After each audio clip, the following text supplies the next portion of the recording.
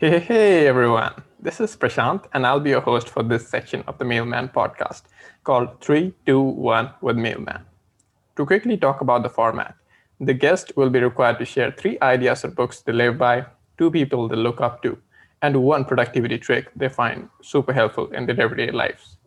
For those of you who do not know about Mailman, Mailman is a simple email plugin that delivers your emails in batches at times pre-selected by you, hence minimizing distractions, facilitating deep work, and making Inbox Zero an everyday reality. You can start a free trial at mailmanhq.com. That is mailmanhq.com. You can also find the link in the description below. Today, we have with us Michelle Hansen.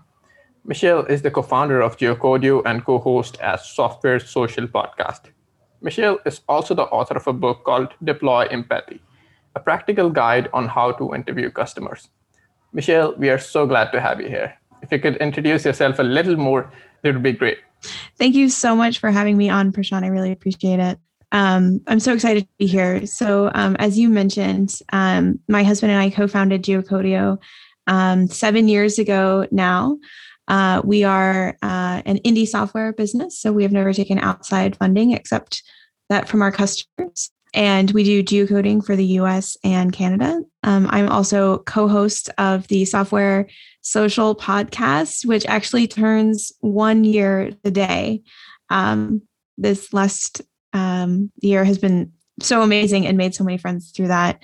And then just this week, released my first book, Deploy Empathy, which is a practical guide to interviewing customers, and will teach you how to interview customers to learn what their needs are, so you know what to build, how to market it, how to stop churn, how to improve that, what to prioritize, all those things. It includes scripts for some common situations that you can sort of grab and go or adapt to your needs. And I'm a founder, but my functional expertise is in product management, and interviewing customers is my favorite part of my job.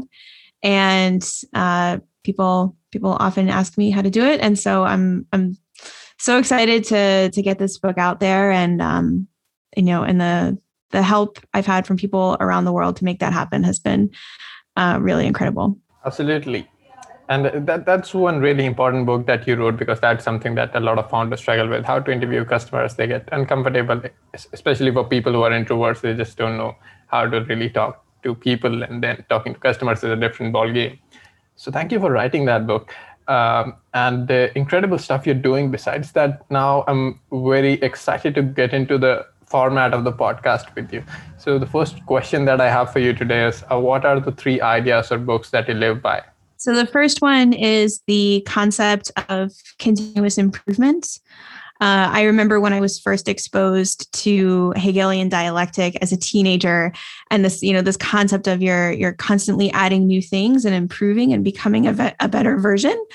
And then in my first job, learning about the concept of Kaizen, which is also continuous improvement, and just this idea that something is never complete, it's never perfect, it's always going to be improved. There's always going to be new forces, new ideas coming in that change it and improve it. And to me, that process of continuous improvement is really exciting.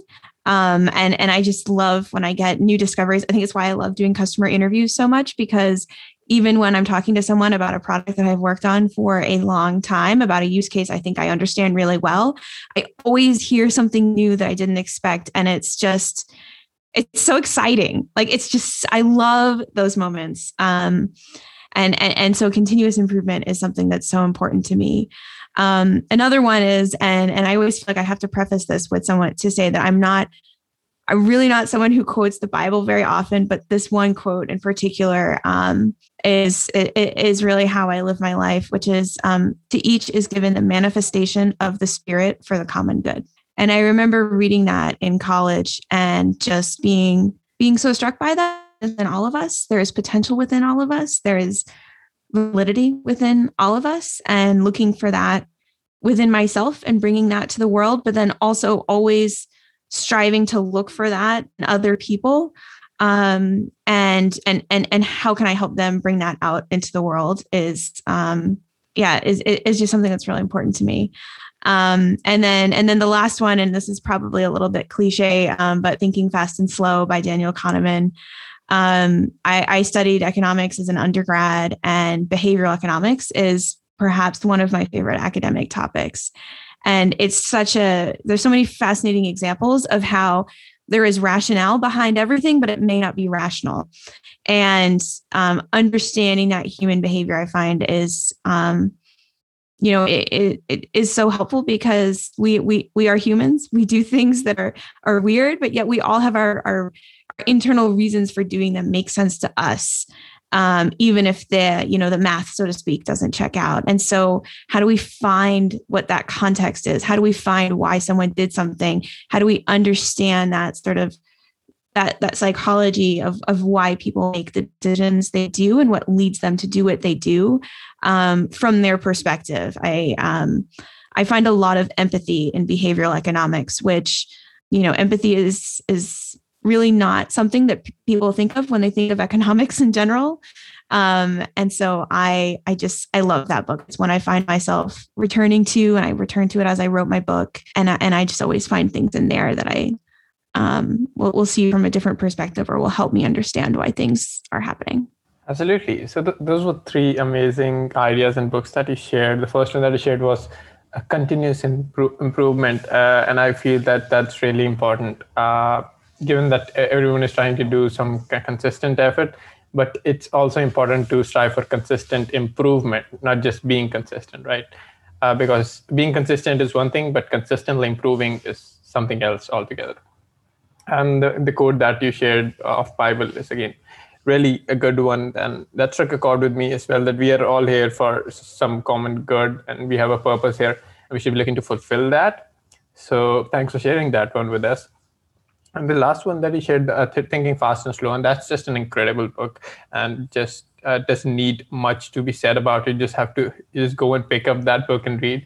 If you haven't already, it has just so much to teach you. Absolutely. And it's so well written, right? So that was the first question. Now, moving on to my next question for you, that is, who are the two people that you look up to the most, and why? So the first one, I'll have to be Brené Brown, the author and sociologist. I have so much respect for her, because she is vulnerable for the benefit of other people. And I think that is one of the traits in someone that I respect the most, when they take their personal challenges and they work through them in public, and they discuss them in public, and they are vulnerable, and it's for the benefit of other people. So other people know that they are not alone. And that's also a focus of her research as well. So it's not just through her own stories, but she's done studies about shame and belonging and isolation and all of these things. I think that, so many people, I would venture that everyone has something that they have struggled with in their life. And I think Brené Brown in particular does such an amazing job of telling people that it's okay to share those things. You don't have to hide them. And that by being open about them, you can help other people who are struggling, and you can find belonging with other people who have experienced those things. And we are not alone. And so I have so much respect for her for turning her own challenges in life into being just this vehicle for goodness and helping other people be gentle with themselves. It's really remarkable. And the other one comes from sports. And so the only sport that I follow on a daily basis, I'm a big sports fan in general, but the one I follow every day is gymnastics.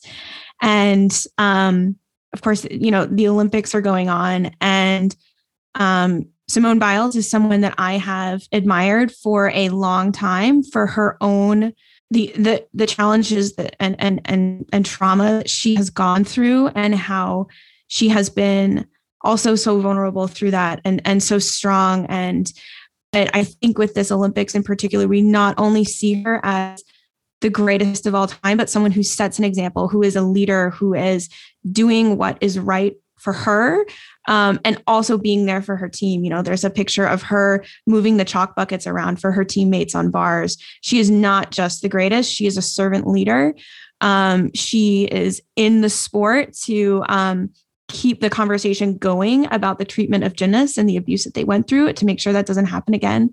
And I think we can see with her that there really is a new era of the sport. And, she's just an incredibly remarkable human being. And she's already done so much for the world. And there's so much more she's going to do. And I just admire her so much. Yeah, and those are two amazing people that you just shared. And with Simone Biles being so much in the news these days, right, for her like pulling out of the finals, I feel that's a bold move and she should be applauded for doing that, right? What are your thoughts on that? Absolutely. So I was a gymnast growing up, and she described the problem she had on that vault as having sort of the twisties, which is basically losing her sense of spatial awareness, of losing her sense of where she is in a twist. And I never competed at that level, of course, but I was a gymnast and then a diver. And your spatial awareness is your most important mental tool that you have when you are doing acrobatics, and to lose that is incredibly scary. And she made the right decision by pulling out, and she sent such a huge message that you don't have to suffer through it. I was a kid when, Kerri Strug famously vaulted while injured at the 1996 Atlanta Olympics. And I remember the message from that being, you have to suffer through no matter what. And it wasn't even until recent years I realized really just how toxic that message is, that she was forced to do that when she wasn't healthy. And the fact that Simone pulled out when it was not healthy for her, but then she came back. She was there with her team. She was there in the stands during the all-around final, not only cheering for her teammates from the US, but you can hear her loudly cheering for everyone in the stands, including the Russian gymnasts, which is just unimaginable 20 years ago. And so I have to applaud her for making that decision for herself, but then being there for everyone and being the leader and being a support. It just really shows her humility. And I have so much respect for that. Yeah, and the people who are actually questioning her move that she should not have pulled out because she had teammates who are also working hard probably aren't actually aware so much of the sport, because this is not an easy sport, right?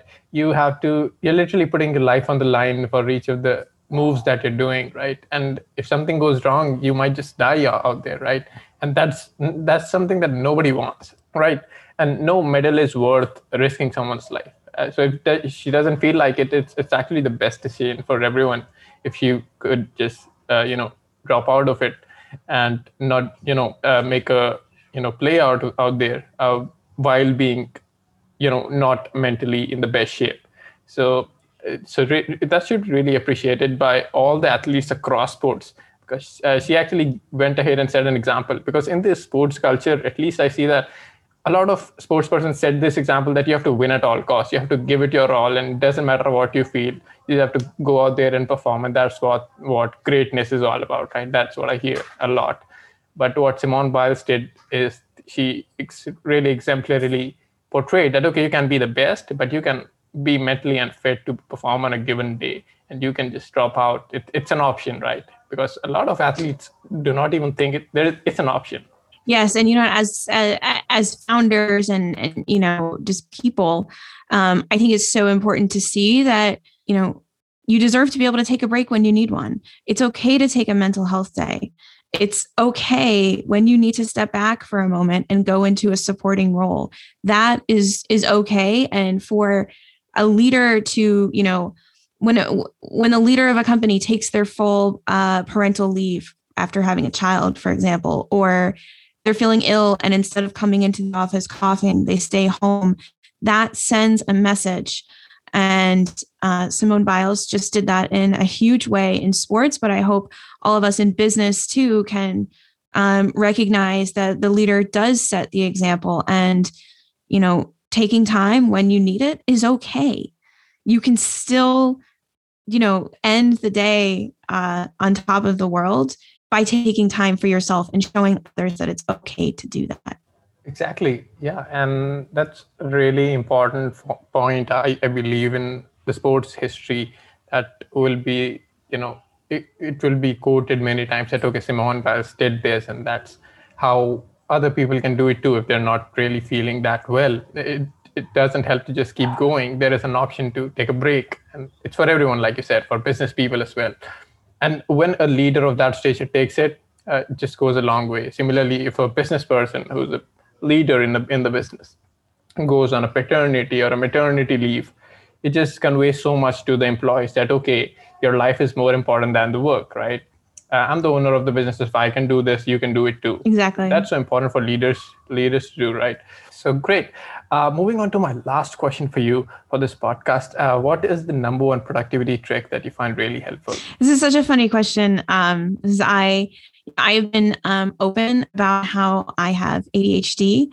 Actually just did a podcast with Marie Poulin, the Notion expert, on this a couple of weeks ago. And so what helps me with productivity is not going to be the same as what helps everyone else. And it's the same, what helps me is not also going to be what helps somebody else with ADHD as well. So I feel like I have to sort of preface it by saying that, but it sounds really simple, but taking my vitamins first thing in the morning, before I do anything else, I take an iron supplement and I take B vitamins, and that is what my body needs to be able to focus and get going in the day. That's going to be different for everybody else, and I'm not saying that what everybody should go do tomorrow morning. But really just the simple things. Taking my vitamins is my big productivity hack.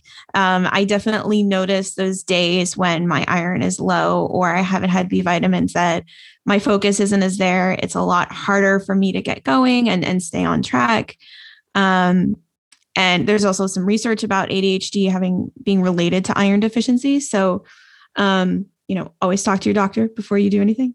But for me, just, simple things like what does my body need today? And thinking about that is so helpful for productivity. Yeah, and I really appreciate the fact that you went ahead being real and just quoted the real answer for this question instead of making up a nice productivity kind of answer. So I really appreciate your honesty here, and also glad you put that caveat in so that the people who are hearing it don't take that as an in general advice that vitamins can help you be more. This is not medical advice. Yeah, absolutely. So great. It was so great talking to you. And I love the honesty that you maintain throughout the podcast. And that's what makes episodes great. And I believe that you know that already since you are a fellow podcast host, right, of Software Social. So our audience also make sure to check her podcast out called Software Social. I'll put a link in the description below. Mari, besides that, if anyone from our audience wants to reach out to you and follow your journey, what would be the best way to do that? So they can find me on Twitter. I probably spend too much time there, at MJW Hansen. I also have a newsletter, also called Deploy Empathy, where I write about customer research. And yeah, this has been really fun, and I would love to continue the conversation with people on Twitter. Absolutely. So glad to have you in for this. I'll make sure to put all those links that you mentioned in the description below. Thank you so much for joining us. I hope you enjoyed. Thank you so much, Prashant.